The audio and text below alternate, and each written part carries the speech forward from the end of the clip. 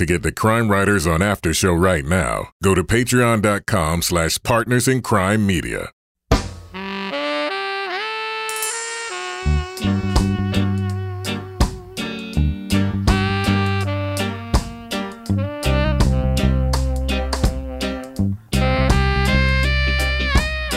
I'm Rebecca Lavoie, and this is Crime Writers On, the original true crime review podcast that digs into true crime, pop culture, other podcasts, and this week, an investigative podcast with an international setting. We'll review Stitcher's first foray into audio true crime journalism, Verified. Then, Down the Hill, the Delphi Murders. It's a podcast that tries to dig deep into the vexing case of two murdered teenagers, but doesn't do anything to advance the story. We'll find out. Joining me to get that done and more is my real-life husband and true crime co-author, former TV journalist Kevin Flynn. Hello, Kevin. What's up, baby? Is it nice being in the bunker with me, Kevin? We are just too close to each other. That's right. Physically. Well, that's because my headphones broke and I had to wear these short-corded headphones. It's just the closet. Also with us is journalist, true crime author, former defense investigator, licensed private investigator, certified cat lady, and sick kid supermom, Laura Bricker. Hello, Laura. Hello, Rebecca. And finally, our captain of woke cynicism, the author behind the noir novels known as the City Trilogy, and our very favorite Patreon book club host, Toby Ball. Hello, Toby. Hello, Rebecca. Well, tonight on the Patreon After Show, just a little bit of plug, Kevin, we're going to talk about our thoughts about how The Outsider on HBO ended and how McMillions on HBO ended and other sundry things that we need to talk about, like Toby's canceled trip to the heart of coronavirus darkness. Yeah. So if you want to hear those things and more, go to patreon.com/Partners in Crime Media. To subscribe to our Patreon, there we have the Crime Writers on After Show, Toby Ball's Deep Dive Book Club podcast, Laura Bricker's Leave It to Bricker podcast, and Kevin, you and I are going to be recording a brand new Married with podcast we're going to put there this weekend, right? Yeah, there might be something exciting happening to talk about. There might be. We should also talk about it. Yeah, we should tease it. Let's just tease it. Let's talk about it next in the next part of our chat, shall we? Whatever you want. You're in charge. So, Kevin, before we get to Laura's tragic story of the week, should we share with our listeners your big news that also should urge them to keep listening to this podcast and telling their friends to listen? Because I'm both excited and terrified. Do you want to just make the announcement right now? I will, and I don't know if the guys know this, but I don't think anyone knows this on this podcast except for me. Monday morning, as this podcast drops, I am waking up and going to work full-time for ourselves. Partners in Crime Media. Partners in Crime Media. Nice. On Friday, which is tomorrow morning, is my last day with a suit and tie, going to work. That's right. Dealing with the boss. and that whole now thing. it's dress pant, yoga pants. Dress pant, yoga pants, if at all. Every day. Oh, If my at God, all. Kevin. He's going to be Winnie the Poohing it constantly. Hanging brain, as put Toby Ball says. Oh, God. Yeah, so Kevin Flynn is going full time for our tiny closet-based podcast empire. It is both exciting and terrifying. So I am here, Kevin, to tell you I'm excited and proud. Mm-hmm. Also terrified. Mm-hmm. So my plea to listeners is I know it's uncertain times. We are like in uncertain times. Things are bad. Please don't stop listening to this podcast. Please don't cancel your Patreon. Please, please, please, please, please. Because my husband just quit his job. 2 weeks ago when he decided to do this, everything was fine. The world was excellent. Yeah. But now you're in a perfect position because you don't have to leave your house, except when you do yoga with me or Yes. something. Yeah. We still have to pay our mortgage, though, Laura. And just when I think I'll be home and everybody else will be out of the house, everybody's going to be coming right back in with me. So, But it's an excellent time to get on a puppy, is it not? I like my office mates a lot. I think that's perfect. All right. So, Laura, before we start the show, we are taping a day later than we typically do because you have also another reason for our listeners to not quit our Patreon right now. Yeah. You are also dealing with a really serious family emergency. We've all been thinking of you. What is going on? Can you fill us in? I'll give you the quick update. So my son, Will, is into things like scootering, skateboarding, skiing, mountain biking. So he was at the indoor skate park yesterday doing some scootering tricks. And he landed wrong and landed on the handlebar, like the round part.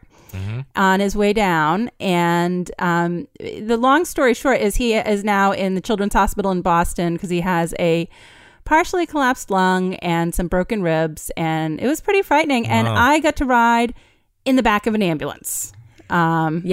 Which was pretty exciting.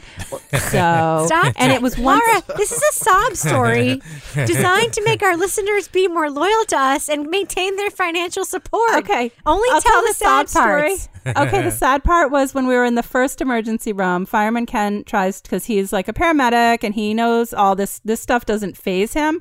And I was like, wow, that looks kind of bad. And then they come out and they're like, well, he's got some fluid in his lungs. And so we're going to have to do a chest tube. And well, there's this and that. And I'm like, ooh. And I start kind of like weaving around and they're like, put your head between your knees. And I'm like, oh shit. You almost passed out? Yeah. I kind of panicked a little bit when I heard chest tube because, She watches Grey's Anatomy. Yeah. She's no fool. Yeah, I was like, oh my God. And so that was fun. And then the other time that I almost lost it is when we got to Boston after riding in the ambulance for, I was totally seasick and they had activated the trauma team. So, we walk in and it was like something in a movie, like there was like 10 or 15 people just standing there quietly waiting for us. And, this is going to be the best episode of Leave It to Bricker ever. I know. Oh my God. I don't know if I've come down enough to do a Leave It to Bricker, but I might. Did you record everything? No, I didn't. God damn it! Damn it! That would have been a HIPAA violation, Kevin. Probably. I'm telling you all about it now, but it was. And then I got to sleep on a little cot last night, which was like super tiny with a plastic pillow, which really sucked. And it's he's on the mend, but it was a pretty scary experience. So mostly we care about Will. As long as he's going to be okay, he is. That's the most important thing.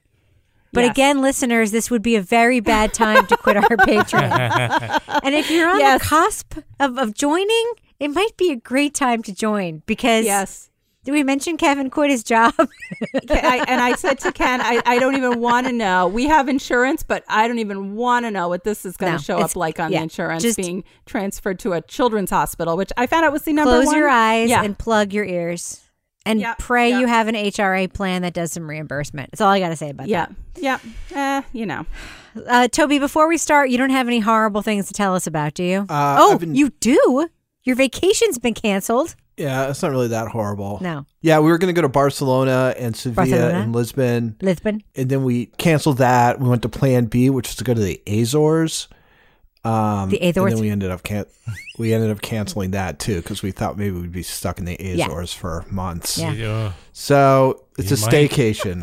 Yes, a staycation. It's a voluntary isolation staycation. Well, apparently it's adult time at Laura Bricker's house. Maybe you can go over there, like pretend it's like Club Med. Come on down. Yeah, it's I'm sandals. here by myself tonight, me and the dog and the cats. And so Fireman Ken and I are trading off nights in the hospital. So I came home tonight and New Hampshire, we are known for our New Hampshire State liquor store. So as soon as I crossed the border, there I went. Had myself some pizza. My favorite wine now comes in a little 4-pack of cans. Nice. I mean, how convenient is that?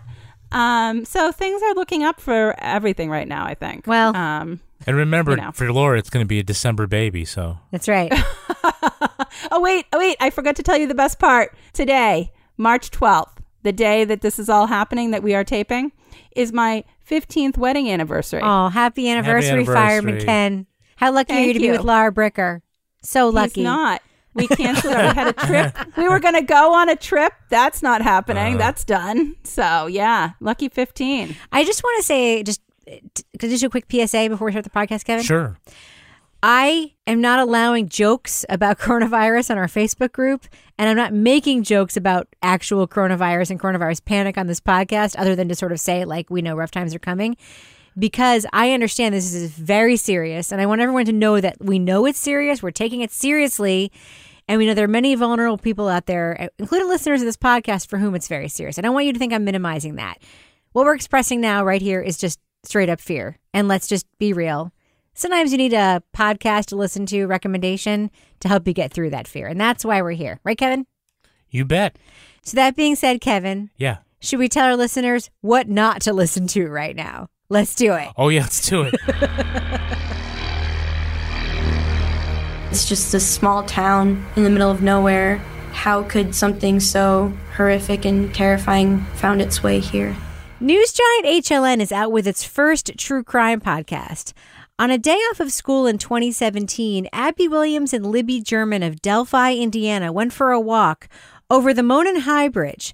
Their families began to panic when the teenagers did not return from their hike. It was a mild winter day in Delphi, Indiana. Abby Williams and Libby German went for a hike and vanished. Police are also examining this Snapchat photo. It was taken just before both girls disappeared about 60 miles northwest of Indianapolis.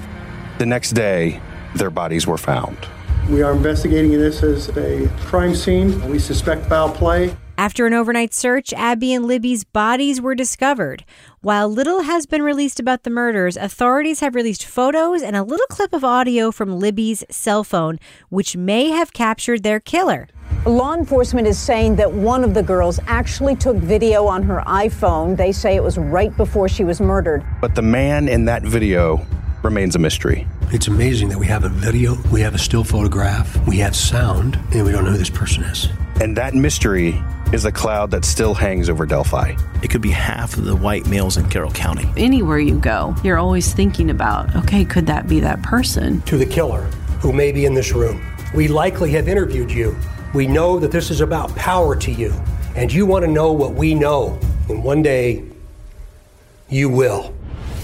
In Down the Hill, the Delphi Murders, hosts Barbara McDonald, Dan Sematovich, and Andrew Iden interview family, friends, and local officials seeking to shed light on a high-profile crime with few public details and hoping someone will come forward with information that will crack the case. Spoiler alert, we're going to be talking about plot points from Down the Hill, the Delphi Murders. So if you want to remain spoiler-free, just go to the estimated time code in our show notes for our thumbs up or thumbs down review. Lara Bricker, you hate this podcast. Why? I hate this podcast so much. I guess the main reason I'll do my diplomatic reason. I think sometimes cable news style discussion and reporting, that's where it should stay. Cable news style reporting should stay at cable news. It should not translate to a podcast because it doesn't translate with the storytelling. So I felt like I was like watching something like when, I was watching all of the political debates and stuff, and they'd have like the line of people commentating when they're like up there discussing something that was happening. It just was horrible. The only person who can translate from that from TV to podcast like that is Keith Morrison. These people cannot. And I think it was just the style of it where they were like, and now we're in the writer's room and we're gonna, discuss something. I'm Andrew Iden. And I'm Barbara McDonald. And we're here in the writer's room at CNN Center. And Barb, as we look at this case and kind of where we are in the timeline, here's what we know. 2 girls, Abigail Williams and Liberty German, 13 and 14, have been murdered. We know that these girls went missing late in the afternoon. I don't know. There was many reasons I hated this podcast. Well, I do want to talk about the format because they do some Kevin in the field stuff. Mm-hmm. And the podcast opens kind of strong with some in the field stuff, right? I liked maybe the first 15 minutes of this podcast, right?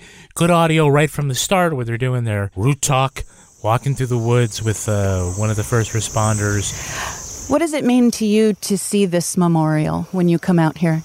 This intersection's tough for me. It will always be tough for me. I can close my eyes and I can see him. I can see he came from the left side over here. And then we hear the producers, they have a setup where the producers are all going to talk about, the podcast, why they wanted to do the podcast, which I think should happen more often. I think that some other podcasts that would really benefit from that kind of perspective. This is why we wanted to do it.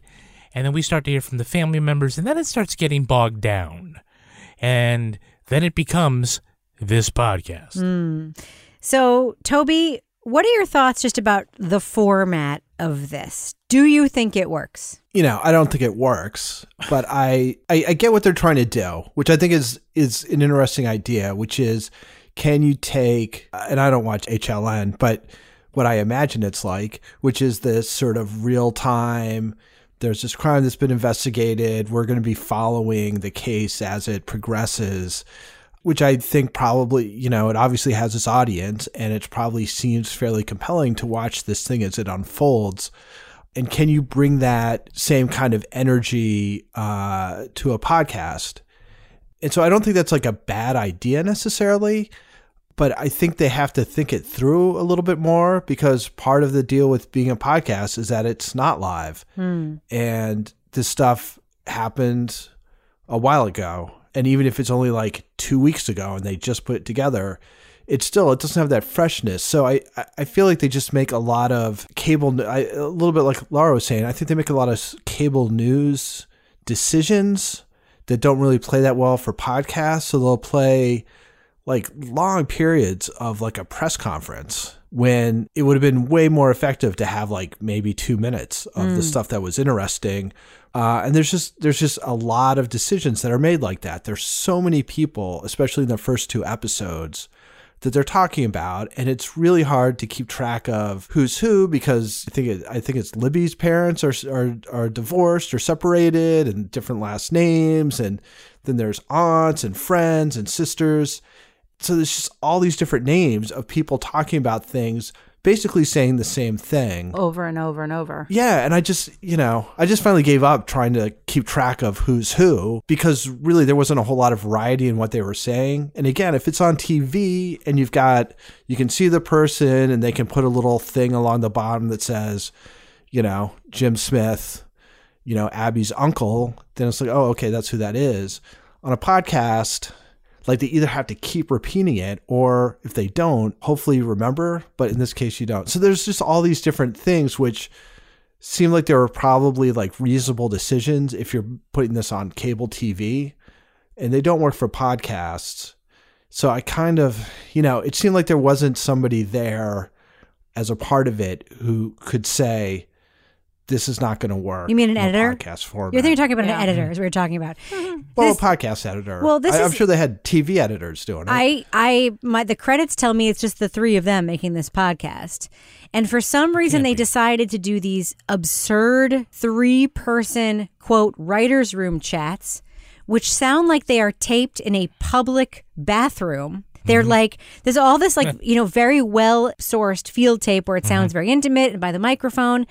And then it's like you get to the part where they're doing their continuity, which is the 3 of them talking, saying like, this is what happened, and this is what we were thinking, and yada, yada. It literally sounds like it was taped in a public toilet. Why are we telling this story? I think the answer is easy for me. It's the imagery. And, I've worked at HLN since 2005, done hundreds of crime stories, and sometimes some just pop. Others just go along the rest of the way. This one, for me, the imagery, I don't remember a case having that. And that's really what jumped out at me. And I remember those early days, and a lot of people were kind of captured. By the way, I just want to say one thing. I know there are people listening to our show right now who are familiar with this crime and maybe close to it geographically and feel like someone is telling a story that is doing these victims and the family a service. I'm not talking about the case. Like, what we're talking about is what they are doing with the case in this podcast. Well, and Kevin, there is one huge problem with a lack of disclosure that they make at the very beginning of this podcast before leading us through 2 episodes, which add up to approximately 100 and a million minutes. And what is that huge flaw? What don't they disclose that a listener to a podcast absolutely 100% needs to know? Well, and I went back and said to you, when you start listening to this, I think I might have missed something. Right. Tell me if I missed it and you hear it. Right. They never explain, they never tell us ahead of time how little information about the crime itself is actually revealed. Right. And while that's not a mortal sin, you can tell a podcast without that kind of information. It takes a little more creativity. You may have to lean on some other things. But they never tell us that. Yet they keep talking about a gruesome crime scene. And so it makes you wonder, well, how do they know that? They're going to tell us how they know that. Right. And it's just this whole thing, I think, is a green banana. It's just not ready to tell a story. Right. I mean, it's obvious the police see the value in the publicity and a podcast, but they just don't have anything to say. So it's not worth the trip. Right. Because I don't know what the crime was. They don't tell us what the crime was because they don't know. And they never tell us that they don't know what the crime was. Mm-hmm. That was it's a frustrating. sin. It's a sin because what they do is they drop nuggets just along a basic the way. Storytelling thing. But it's also like a journalistic sin. And I actually think they are doing the story, and as much as time as they try to spend with the victims and they try to spend with the families and they do all this, what they're thinking is service, it is a sin to pretend that there is more here than there is here. It's a journalistic sin.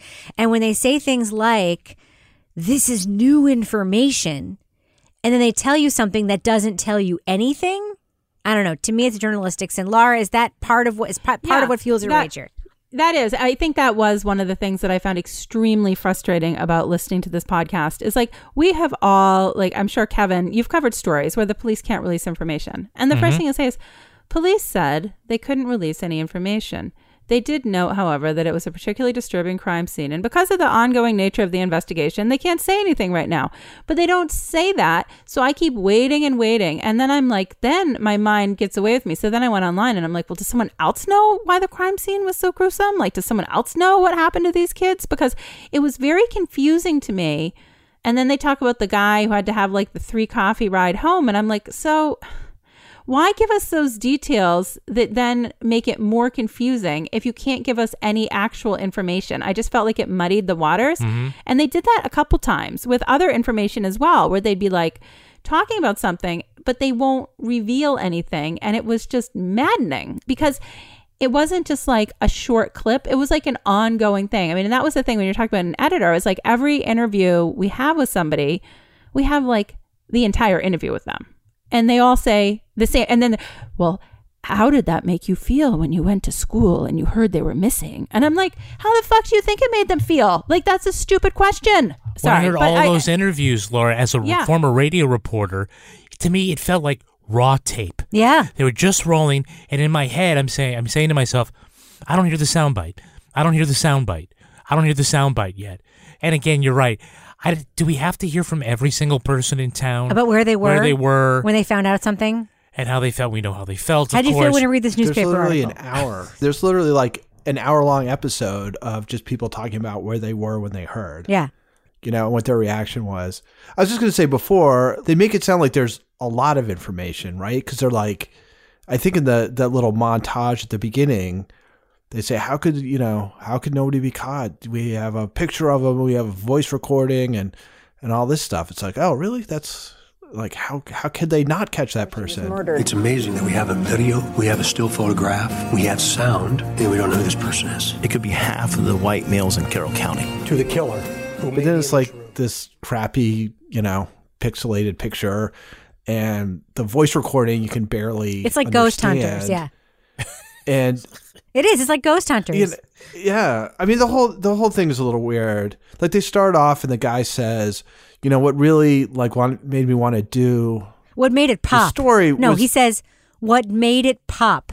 And what he means is what made this case make TV. Right. He doesn't mean what made this case more important, what made these murders more sad. He says over and over and over again, what makes this story pop. I find that disgusting and like a myriad. And I'm not saying the story isn't important. I'm saying it is wrong to focus an hour and a half on where people were when they heard news because HLN has decided that this story has, quote, popped because there is a still image and 3 words that sound like it's from Ghost Hunters. And he says at the beginning why he wanted to do it was because of the image. And I was like, you understand this is a podcast, right? Yeah. You wanted the opportunity to describe this image? Is that really what you're saying? Yeah. So it'd be interesting to see this done well, where they did try and immerse you in this sort of like fake as it happens type of thing. Because I think that could be interesting, but it just seems like there's just very little judgment displayed in making this. And I don't think I hate it as much as everybody else does, but there's just not much to recommend it. It's just long and seems kind of pointless because it doesn't go anywhere. They said, we're the true crime news leader on television. Yeah. How come we don't have a true crime podcast? Well, you know what I hate, Kevin? What? I hate that in episode 1, in one of their little bathroom recorded sports commentary sections. Literally, it sounds like those. Here we are. We're back in the writers' room. The whole area of the whole parts of the three of them talking together. Yeah. You know how like on football broadcasts or baseball broadcasts when there's nothing going on and it's just a bunch of dudes sitting at a table just filling time? Mm-hmm. Yeah. That's what like the entire commentary of this podcast sounds like. All the continuity with the three of them sounds like boring sports commentators trying to fill time. And the worst, to me, the worst sin they commit, aside from the other one I mentioned, is in the first episode they say, we are not here to try to solve this case. That's not what we're doing. And then in a later episode, they say, as we go through this journey together, we're trying to answer the big questions. Who did this? What the hell happened out there that day? And how hasn't this been solved yet? Say you are fucking trying to solve the case, or don't say you're trying to solve the case. Don't try to play both sides of the coin. And don't be three very bad sports commentators talking about a crime as if it's the most interesting thing you've heard about. And if you're the most knowledgeable people to do it, and then literally do things like, we heard the word profiling, so we decided to go to an FBI person and find out what that means, and then play 20 minutes of that. We heard what a signature is, so then we decided to find out what that means. Let's play 20 minutes. Anybody listening to this podcast knows what a signature is. Yeah. Anybody. That was really, I felt like it was like crime scene for dummies or something. The other thing they did that was very frustrating is those big, it was like, well, sometimes there's a modus operandi. I'm like, no shit. What the fuck? But then they dropped the recordings from the actual TV shows that they had done when they recorded. Like, so there'd be this big block of like tape that was clearly from a TV audio They interview. play the whole thing. And I was like, like, why is this in here? I think that's the same thing. It's like as it happens, like trying to get you in that sort of you're there while this is going on kind of feel, which again, I get the idea behind it. It just doesn't work the way they've done it. Toby, there's one more thing that like I just want to throw at you. There's a lot of shade thrown at law enforcement in the first couple episodes of this podcast where they're like, the controversy of them taking down the search overnight, they didn't have the proper lights, and that was a controversial decision. And they throw a lot of shade at local law enforcement in this podcast, with absolutely no evidence that them doing anything differently would have saved these two girls who were very clearly, to me, as an outside observer with almost no information, very clearly murdered, like during the day, very closely after they were asked to walk down the hill or whatever. Like discontinuing the search, they give no evidence that would have saved anybody's life, would have changed anything about the outcome. It's unlikely that they disappeared and were murdered 18 hours later. They weren't taken to a different location. They spent a tremendous amount of time. And I get that, like, why the local media would have done that at the time, asking questions or whatever. This podcast, like, puts a focus on it that to me makes, like, no sense because they don't know what actually happened. We don't know what actually happened. And they have no evidence that any of that would have made a difference. Did you hear that too? Is this the network that has Nancy Grace? At one point they did, yeah. I hate to say it, but yeah. Again, I mean, I heard that. And I just kind of felt like that kind of came with the territory, that sort of low information criticism or low information opinion making kind of comes with the territory. What was a little jarring was that, and then how they like kind of buddy up to the individual policemen and how forthcoming the policemen actually are, although not necessarily always in ways that I found super confidence instilling. Well, you don't think that was actually the voice of Satan on that tape, Toby? The sort of religious imagery stuff that the cops use was really, I mean, I found it kind of wild, quite honestly. And I think that the voice of Satan thing, I think, was the most obvious. But I mean, they talk about their religion like quite a bit. Which, if you're religious or whatever, that's awesome. But what kind of component of your like law enforcement duty is like sort of ruminating about evil and stuff like that? It just seemed odd. I want to talk about that tape. I mean, I listened to that recording like 4 or 5 times. And I couldn't understand or hear what the guy was saying. Am I alone in that? Could you guys understand what the guy was saying? It was a Ghost Hunters tape. Micah, play the clip, please.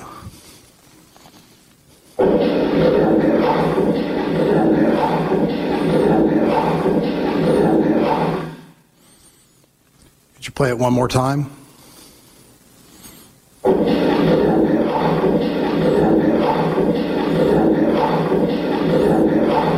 And by the way, anyone who doesn't know what I'm talking about, there's a bunch of shows. One of them is called Ghost Hunters, where people do supernatural investigations and they go into, and there's one, by the way, I think isn't it Ghost Hunters? The one that has like the guy who's like Payne Lindsay, who goes into like a house or like a building or whatever with his team of paranormal investigators. And they gather tape and they play it back and then they tell you what it said. And they'll be like, when you listen to this tape, you'll hear that it says, "Get out, Kevin." All right, let's listen to the tape. And it sounds like this. Wait, let me slow it down. Clearly it said, "Get out, Kevin." Now, I'm not saying that the guy didn't say "down the hill." Like, I actually do hear that. I also think, and I understand there are reasons why law enforcement did this. And again, we're not trying to belittle the facts of the case or the investigation. Clearly, I mean, to my opinion is the girls recorded a lot. Probably them talking to each other about what they were feeling, what they were thinking. Maybe they recorded other details. They only had this one tiny clip of the guy in isolation. And maybe that was part of a longer sentence. I'm not saying they should release more. There are probably reasons why they didn't. But the fact that this podcast is leaning so heavily on that, to me also, Laura, yes, I also didn't think it rang the same way that you thought it did. I have to tell you, the first time, the reason I couldn't understand it, Rebecca, is because I took Kevin's tip and I was playing it at 1.5 speed. Same. So then I had to go back to regular speed. And I was like, I still don't know what it says. Oh well. One other quick thing I want to mention, as long as we're just saying everything we hate about the podcast, the scoring is terrible. The music that they had composed for this, first of all, if you listen on 1.5 speed, which I believe one must in order to get through this podcast, it is especially egregious the way this is scored. I just want to play a clip of what that sounds like right now.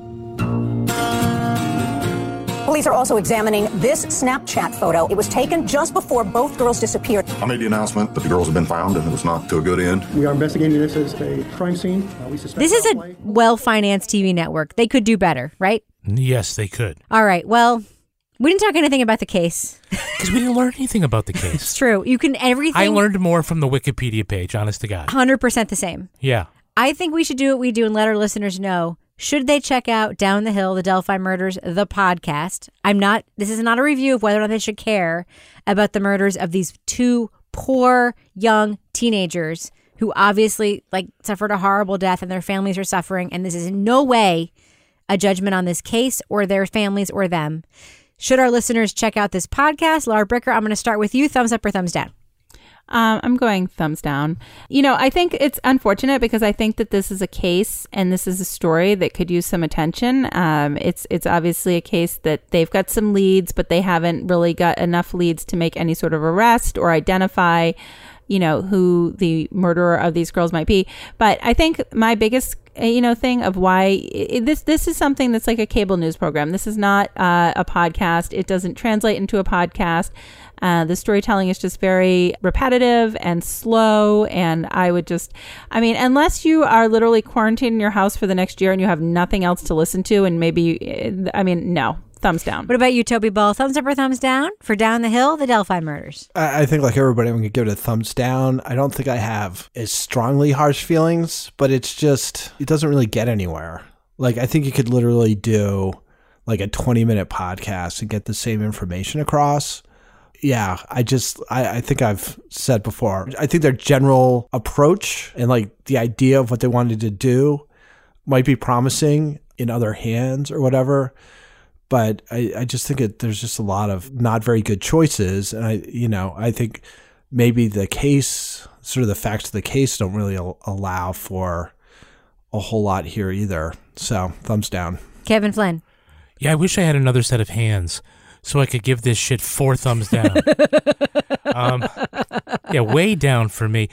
And I know I'm on the right track here because we heard first from our fans on Facebook telling us how shitty this was and how we're going to hate it. Because they learned from us how to hate things. And I'm listening first. I'm like, no, they're all wrong. Oh, no, they're right. And I don't want to use the term that there's no there, but there's not enough there here to justify the amount of time they're dedicating to this as a podcast. It is the definition of a green banana. This case is not ready for prime time yet. And I think perhaps that's why it's not on television and it's on a podcast. But I do question why a TV news network would feature a case in which the only real evidence is a visual, to do that as a podcast. Yeah, I'm a huge thumbs down for this podcast. It is half-baked. I think it could have been, the first 2 episodes were like basically 2.5 hours, 2 hours and 15 minutes. Could have been a very tight 30 minutes of basically saying, we don't know what happened, but here's what we have. And they could have done maybe 2 or 3 more shortish episodes laying out the mystery for those who didn't know the national story and like sparked some real interest in what actually happened. The way they've chosen to do this, it's like the Missing Maura Murray of national TV show podcasts, except I forgive Missing Maura Murray because it's made by 2 earnest guys who just got super interested in a case and maybe talked way too long about it. We know way the fuck more about Maura Murray than we know what happened in this case. But they did way, they went on all these weird side roads with the psychic and the penny and all that stuff. But you know what? I forgive those guys because, they're not a television network with journalism professionals behind this. They're 2 guys. This is worse. It commits more journalistic sins than Missing Maura Murray. Flew people there. If that's possible. And I have never, ever, ever listened to anything we've ever reviewed on a 1.5 speed before. There was the only way I could get through a number of episodes of this podcast. And I will say for the record, I have never, ever, ever not listened to something fully that we were reviewing, the amount of material that was out, until this podcast. I tapped out. When they talked about... left the theater. I left the theater. When they talked about he left a signature, maybe multiple signatures, and they were like, now let's talk to an FBI agent about what a signature is. I was like, I can't fucking do this anymore. I was out. And I just want to say one last thing. I do credit them for trying to bring voices to the victims by doing these little victim profiles in the middle of each of these episodes, except they didn't bring anything to actually honor the victims or bring light to the case. They should have been online extras. This whole thing was produced by clowns. It makes me super, super angry that it wasn't done better. 8 thumbs down for me. They said they had 30 hours of tape? Yes. And I'm like, this is the best 6?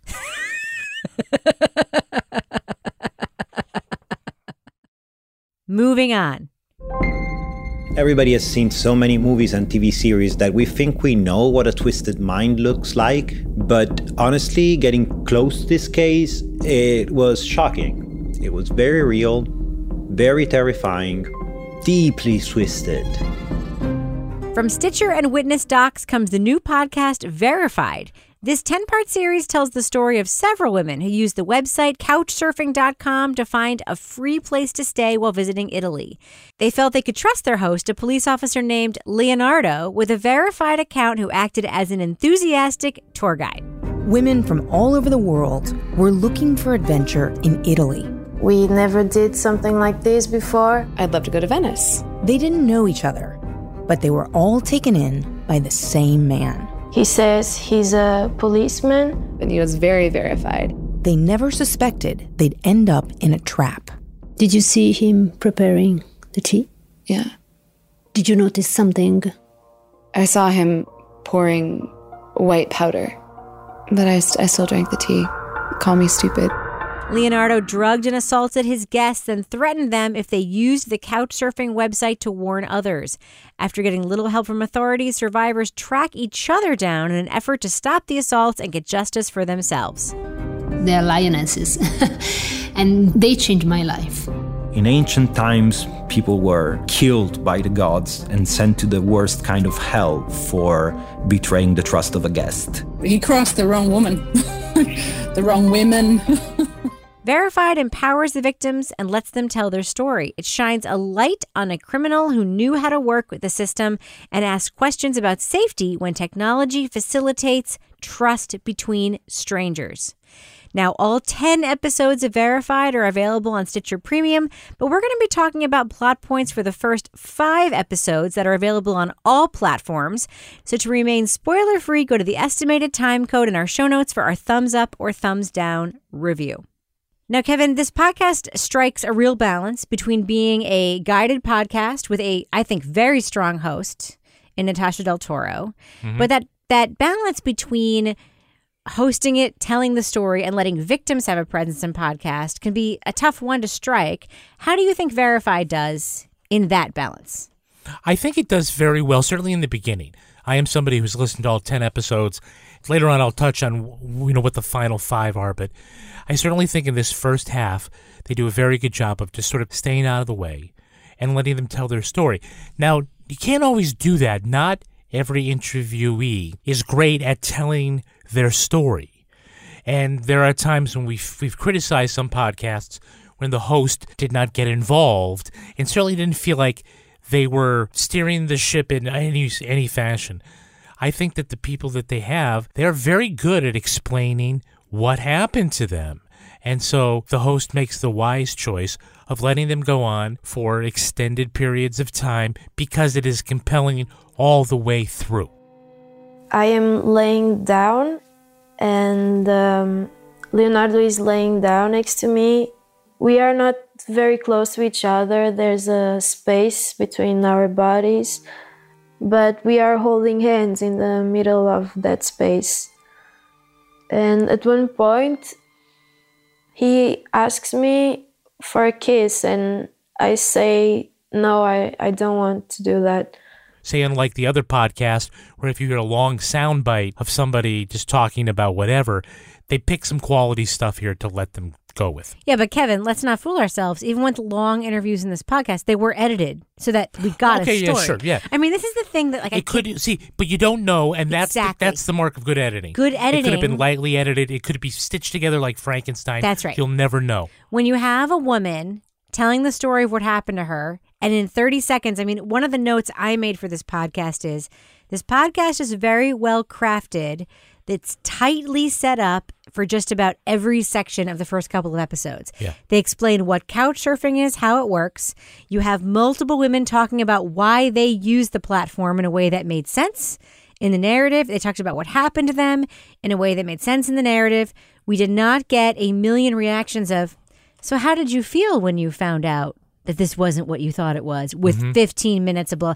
That is what editing is. That is what is different between the other podcast and this podcast. Okay, so moving on. Let's talk about the story. Lara Bricker, you seem to be a person who would mistrust a platform like couch surfing to begin with. Yes. I don't want to hem you in. It just seems like something that you wouldn't be into unless you had done a thorough private eye investigation. Right. And we're not victim blaming, obviously. But does this podcast underscore your mistrust of things available on the internet that seem too good to be true? Yeah, no, I mean, I won't even do like an Airbnb. I'm so paranoid about getting stuck in a situation, not where something like this is going to happen, but like I did one time, one of those vacation rental things where you traded in, and I took my grandparents. It was horrible. I thought we were going to a cottage on a lake, and we got there and we were in somebody's garage, like college apartment behind the actual house. And it wasn't at all, it was like false out. So like that turned me off of these. But the couch surfing idea just seems so freaking creepy. I mean, like it just seems like a perfect venue for somebody that wants to do something inappropriate to get out there and lurk to me. Like, I mean, I understand that like when you're young and you're traveling, you're trying to do it on a budget and you're probably trying to find cheap places to stay. But even with reviews, man, I don't know. Would you guys just, I'm going to go sleep on some person's couch? I'm 100% like, no. I would. You would? Oh, I'm like a Vrbo and Airbnb. No. You know, every vacation we go on, I'm like, let's just rent this person. I'm open to it. Maybe. Couch surfing? I think the better Yeah, question is, would you be comfortable with your kid doing it? No. Like, I'm not down for that. So that to me is a litmus test. Toby, I want to get back to the storytelling for a second. What do you think of the crafting of this podcast in general? The episodes we've listened to, what are your thoughts just as a storyteller and the way that they've been stitched together? And I think one of the most important things, as Laura was just pointing out, is getting in the heads of the victims and why it was they used this kind of platform and method of travel to begin with. Yeah, I really liked it. I think especially the first episode. So there's a little bit about why they chose that platform and sort of what they were trying to do. But then telling the story of their experience staying at this guy Leonardo's, which I guess, spoiler alert, involves them all getting drugged to various degrees and then going out dancing and, you know, driving around, and there's some other guy there, and then being in a bed while completely out of your mind and having him like lie down next to you. I think it's a difficult thing to get across describing a night that seems so confused and so disorienting, and in which you're not even really sure exactly what happens. And getting that all across and also giving enough of a sense of what actually did happen and sort of your reactions, I think it's a tough thing to do. Like, I mean, it's tough enough to do when you're writing and you're just kind of coming up with it.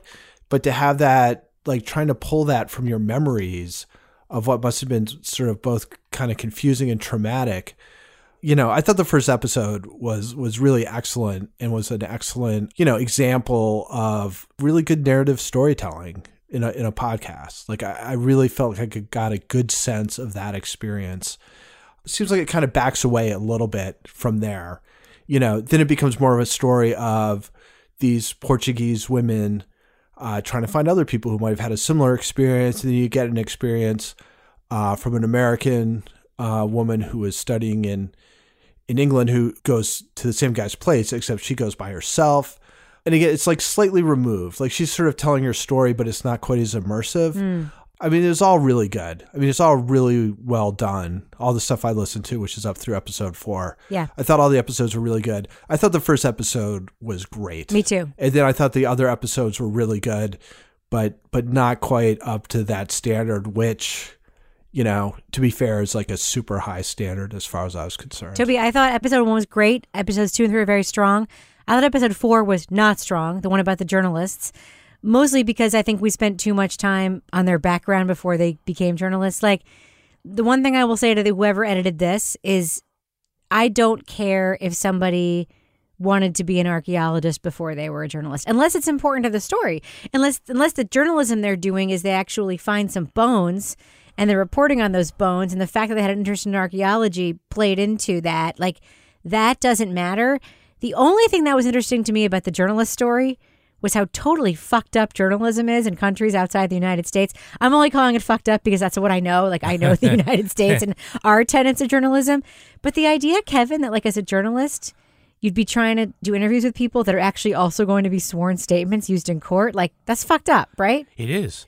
But if you think the journalism system in Italy is weird, how about the justice system? Yes, let's talk about that. How much would you not want to be arrested in Italy, Kevin? Scale of 1 to 10. Well, I checked or with a my victim of a crime in Italy, scale of 1 to 10. I just texted Amanda Knox and asked her what she thought. Yeah. And Toby, I know you're a Don't big say fan her of. name. Now we're gonna get a million trolls. I know, what the fuck. It's like you said something, like I said something about Barba and Carisi, like having a relationship. The Barisis are out there and they're coming for me. Toby, you liked Monster of Florence too, right? I know you did that, right? So nuts. So, I mean, really sheds a light on that Italian justice system. And I'm here thinking, no way is it going to come through. No way is it going to come through. But Rebecca, you're right. I did find the journalist characters, I'll use that term, to be really interesting. And yeah, I mean, to think that basically you're acting as an agent of the state. I'm sure Italian defense investigator Laura Bricker would lose her goddamn mind if she found out that incriminating statement came from a journalist. Yeah. Well, I was thinking about like Ronan Farrow when I was listening to that episode. Mm-hmm. They're actually trying to get evidence that could be used in court, right? And like someone who knows nothing about journalism would be like, sure, why not? Well, the reason why not is that what if the evidence you get to be used in court is wrong? Like, what if it's not true, right? Just because you did a long interview doesn't mean it's necessarily true. But I think about Ronan Farrow because he definitely walks, like you look at the way his journalism has advanced to a conviction. Like his journalism is what made a case get into the public eye enough that then law enforcement pursued it. But he didn't hand over his materials to the cops and be like, here. Like that's just not how it works. Like, it's just not how it works here. So that was interesting to me. And Laura, we heard sort of a couple of different stories of these victims like dealing with police. And we heard one victim in particular talk about how like she was really deciding what to do. She had just like woken up from this experience, had all this blackout time period. She knew she had been drugged, and she made the reasonable decision to do what she could do and then go to the police. She was going to leave a bad review on couchsurfing.com and then go to the cops. And she was like, if only I had gone the other way around. And then we sort of hear how the cops talk to them, and you kind of get it, right? Mm-hmm. Yeah. Now that was, I was walking at that point, and that's when I started walking a lot faster because I was like, these poor girls. So they go to the police. The police basically are like, well, you brought it upon yourself. You shouldn't have been doing that. And then you have the guy typing up the report who looks so bored he's not even paying attention. So they're basically just dismissed and victim blamed. And then the fallout from that is that then they decide to go do their own investigation and their own sting operation because the police won't take them seriously and tell them they're dropping the case.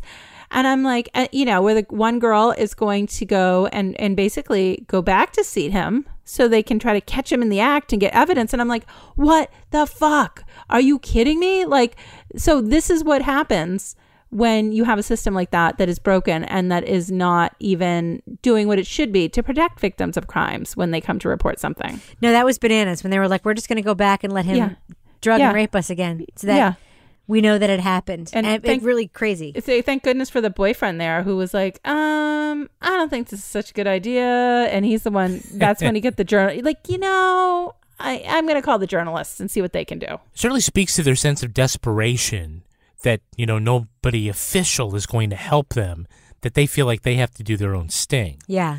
Before they get the assistance of the journalists. Yeah. But that really speaks to the fact that nobody is helping them. I found one thing really enlightening, and I could be completely wrong, and our friends out there from Italy, and by the way, I hope all our friends in Italy are doing okay. Yeah, same. But it seems like... Except Leonardo. / Dino. Dino. Like the way they treat women is like the men there put them on a pedestal at the same time they are putting them down. 100%. That, they're like, hey, Bella, and they seem like they're revering them the whole time they're being chauvinistic. Yeah. And I was like, oh, man. And those are my people. They suck. Yeah, I know. And I love you Italians. But I feel like that is sort of part of the shtick that he was able to get away with it. Yeah. You certainly couldn't get that. Oh, you couldn't get that close. I'm in love with you. Yeah. Like, if you're in another part of the... Drink my weird homemade wine while I'm yelling at my mother. I'm not a big drinker to begin with.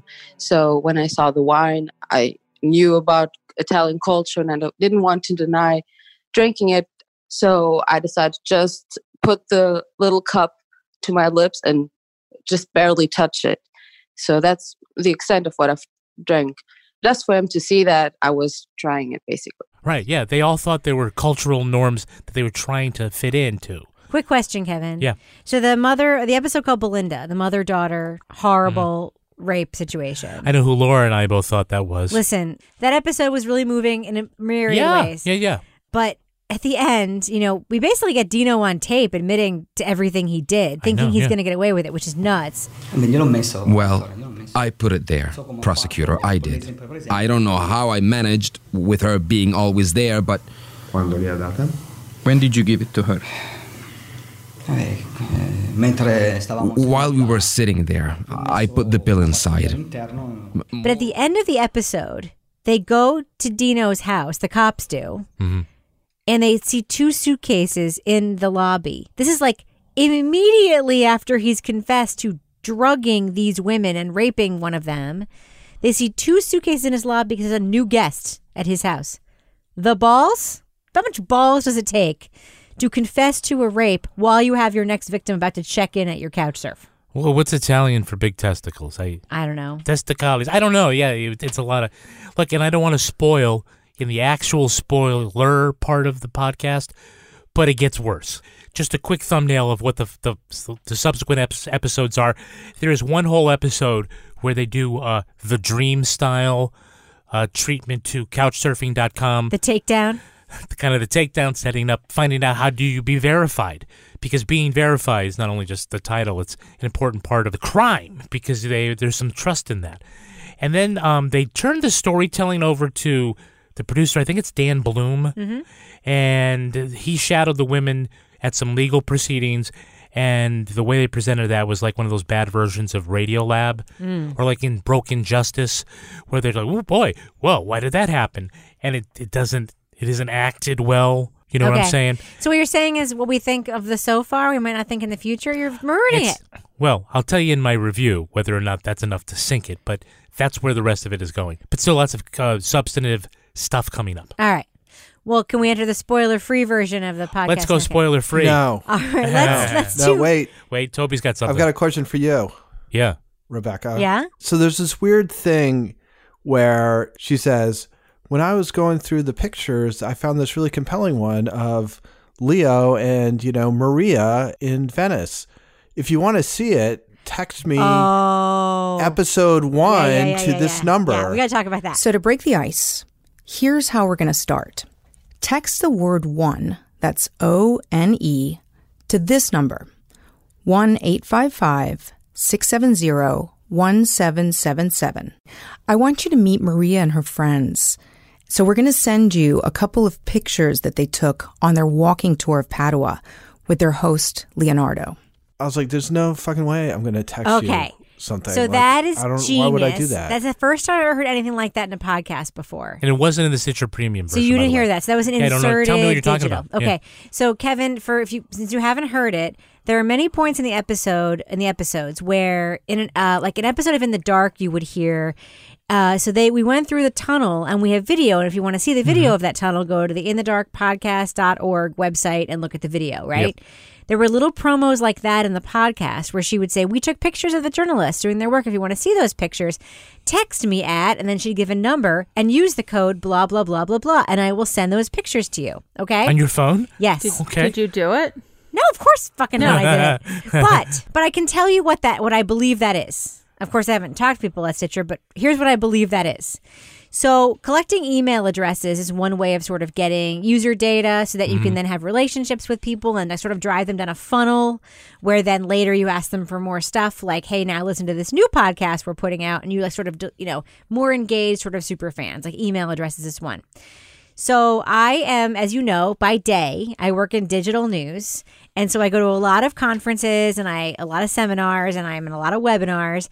And one of the biggest sort of technological trends that's happening right now is instead of collecting email addresses, it's collecting cell phone numbers. Because there are like MailChimp programs, but like for cell phones where you can then blast people through text with text message newsletters and text message alerts and text message whatever. The open rate and engagement rate on text is like 10 times higher than email. Right. So if I were smart and had money and we're thinking about a way to build a hyper user audience that later I wanted to engage with more, like for example, when I put out season 2 of Verified, which might be about, I don't know, like Uber or whatever they're going to make it about, the very best way to get those super users is to have their phone numbers and be able to send them a mass text message saying, guess what? Episode 1 of season 2 of Verified is on your app right now. Here's the link. Because people will respond to that way more than they will in email. So I think that that's what it was about. I think it's a marketing ploy. Well, that's what I assumed, and that's why I didn't do it. now, smart man. Now I'm just going to get spammed with I thought it was kind of texts. genius because I've never heard it before in a podcast, I tell you right away, I was like, this is not actually going to benefit me in the long run. Even if I do get to see this awesome photo of Leo on the streets of Venice, I feel like I'm going to pay the price later. Yeah. It kind of left a funny taste. Yeah. In a podcast I otherwise liked. Yeah, that it was discordant. I mean, I think we're used to going to websites. We're used to signing up for newsletters voluntarily. Right. But the idea that you have to provide your phone number to get it was, I agree with you. It was a little bit weird. But at the same time, I kind of admired the gumption of it. But the thing is with text is like emails, I get all kinds of emails that are like maybe semi-useful and that I can open or not. Maybe I want a coupon from this place, like 1 out of every 30 emails they send me, but it's still worth getting those emails. With a text, like it's either something personal that I want, or it's spam. I don't know. Whatever. Good on you, Stitcher. Listen, we should be full disclosure. We have a business relationship with Stitcher. So whatever they're trying to do to increase their audience base, like, maybe it'll benefit us guys. So maybe you should calm down. Everybody be texting. It was genius. I love it when they do that stuff. All right, let's do what we do. Let's let our listeners know, should they check out Verified, the podcast from Stitcher? Laura Bricker, I'm going to start with you. Thumbs up or thumbs down? I'm going with thumbs up. You know, this was a really interesting story. I think it's also a very good cautionary tale. And I liked the voices that we had, hearing directly from people that were victims of the couch surfing rapist. Is that what we're calling him? Yes. Yeah. And I just thought it was really interesting, this whole world. I mean, I know a lot of people who have used like VRBO or some of those Airbnb, but I've never heard of this site where people are couch surfing. So I thought that was an interesting window, and it's well told. It's got good insight from people, and just really interesting. Curious to see where it goes. Toby Ball, what about you? Thumbs up or thumbs down for Verified from Stitcher? I give it a thumbs up. I think I'll probably listen to the rest of it. And again, like I said before, I thought the first episode was great. It dropped off a little bit from there, but they're still, they're interesting. They're well done. I think the contrast with the first one we reviewed is really, really stark. So I would recommend. Kevin Flynn. Yeah, I'm a thumbs up. I mean, I think it's kind of a stripped down story in many ways. It really could have been dull were it not for the narrative strengths of the subjects being able to tell their story in a way that keeps the listener going and stitches it all together in a cohesive narrative fashion. They are their best advocates. They are also their best storytellers. So I like it. It does stumble in some spots later on, but certainly not enough to change my view. It's a thumbs up. All right, well, you've listened to 10. I've listened to 5. I really liked 4 of the 5 episodes I heard. Episode 4 could have used a stronger editing hand. I'm going to give a thumbs up to Verified. I really like Natasha Del Toro as a reporter host. I'd love to hear her host and anchor more podcasts, maybe more seasons of this one. And, this is an international story, and the setting is really, really strong. The use of voices with accents, something we don't hear in a lot of true crime podcasts. And so for me, yeah, thumbs up. Now it's time for my favorite part of the podcast, a little something I like to call the crime of the week. A New Mexico woman is under arrest after taking a car on a joyride. When police stopped her, she said she did it because she was Beyonce. Parentheses, she was not Beyonce. Cops say that wasn't a good enough excuse and charged her with stealing the car and concealing her identity because, shall I remind you, she said she was Beyonce. Some of the blame goes to the car's owner, who left his keys in the ignition. There are plenty of low-cost internet security systems available. So if he liked it, then he should have put a ring on it. Oh. Who wrote this? Kevin. Jay-Z. It appears that being Beyonce would give you the right to steal cars. What other legal privileges does being Queen Bee provide? Laura Bricker, what do you think Beyonce could get away with if it were really Beyonce trying to get away with it? I think she'd get diplomatic immunity for any crimes involving baseball bats and things being broken. Toby, what do you think? Being fabulous without a license. Yes. Oh, yeah. Kevin Flynn, what about you? Obvious. Who runs this mother? Who run the world? Girls. All right, we should probably end on that note before we do. Laura Bricker, do we have a cat of the week this week? Yes, hold on just a minute. I'm going to pull up my cat of the week, which is actually a dog. So this is not a listener submitted thing this week. This is something that I kept seeing over and over, and it was making me laugh so hard during my stressful week that I've had. Huge lion spotted in Spanish Town turns out to be large dog with strange haircut. And it legit looks like, so people were calling in reporting, and they were on high alert because they thought there was a lion, but it was a dog. And it was very funny. There's a very funny video. And the reason that I also kind of loved this is when I was probably 10 or 11 years old, we had this cat, like a long-haired cat, and I decided to give it a haircut one time. And it kind of looked like this poor lion dog. So I felt some empathy, and I felt a little solidarity with its owner. So that's why I chose it. I would encourage anybody who hears this Cat of the Week story to look it up, You will not regret it. Kevin, could you perhaps put a link on our show notes on our website to that dog that could easily be mistaken for a lion? Yeah, I know what you're talking about. Yeah. All right. Well, Laura Bricker, if folks want to reach out to you and submit their dogs to be Cat of the Week next week, how can they find you on Twitter? At Laura Bricker. And Toby Ball, folks want to reach out to you and share their condolences with you that there will not be any NBA to watch nor any NCAA tournament to watch during this coronavirus scare. How can they find you on Twitter? At TobyBallNH. And Kevin Flynn, if folks want to reach out to you and help you make a better podcast than the one we reviewed in the first half of the show this week, how can they find you on Twitter? Oh, please do that at Kevin P. Flynn. And if you want to follow me on Twitter or Instagram, you can find me at Reb Lavoie. You can also follow the show on Twitter at Crime Writers On, and I encourage you strenuously to join our amazing community and our official Crime Writers On Facebook discussion group. We also have a regular old Facebook page, by the way. Support the show on patreon.com/Partners in Crime Media, and you will get the 4 extra podcasts we make there, including today's Crime Writers On after show. Our theme song was performed by the New York Ska Jazz Ensemble and used with permission. Our line editor is the very handsome, under quarantine, Henry Lavoie. Our social media and newsletter maven is fellow Taco Bell stand Meredith Plunkett. This show was recorded in the Yoga Loft above the Bodega in Bay St. Louis, Mississippi studio, otherwise known as Studio C, the closet in our New Hampshire basement, where we are thinking of renaming it Partners in Crime Writers Room, so we too can talk irresponsibly about cases for a very terrible podcast. Isn't that what we do? True. On behalf of all the crime writers, thanks so much for listening. We will catch you later. Holy shit. What? My TV just spontaneously turned off.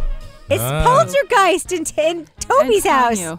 The world's coming so to a weird. freaking end. So now I just got another news alert. Now Universal Studios is done. No, we know. Can we just talk about the fact the Poltergeist is happening in Toby's house right now? That would What a happen great sometimes with outtake the- this is going to be. That would happen sometimes with the TV when it got really humid. Yes. It would just sort of, it would kind of like turn itself out. It was weird, yeah. So many paper rustling noises. Here. It's like a goddamn marketing meeting in here right now. Sorry, drinking a lot of water. Keep going, guy. Already. It's like an origami club in here right now. News Giant HLN. News Giant. Are they true crime, HLN? No, it's CNN Headline News. Oh, I thought It's HLN was like their crime thing. No, I thought it was well, like Court TV. Okay. Well, I just stopped the timer. Okay, start again. Here we go. What the hell? Shut up, Toby. News.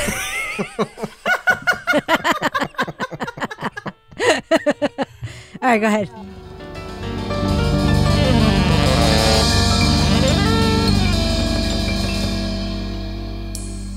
Partners in Crime Media.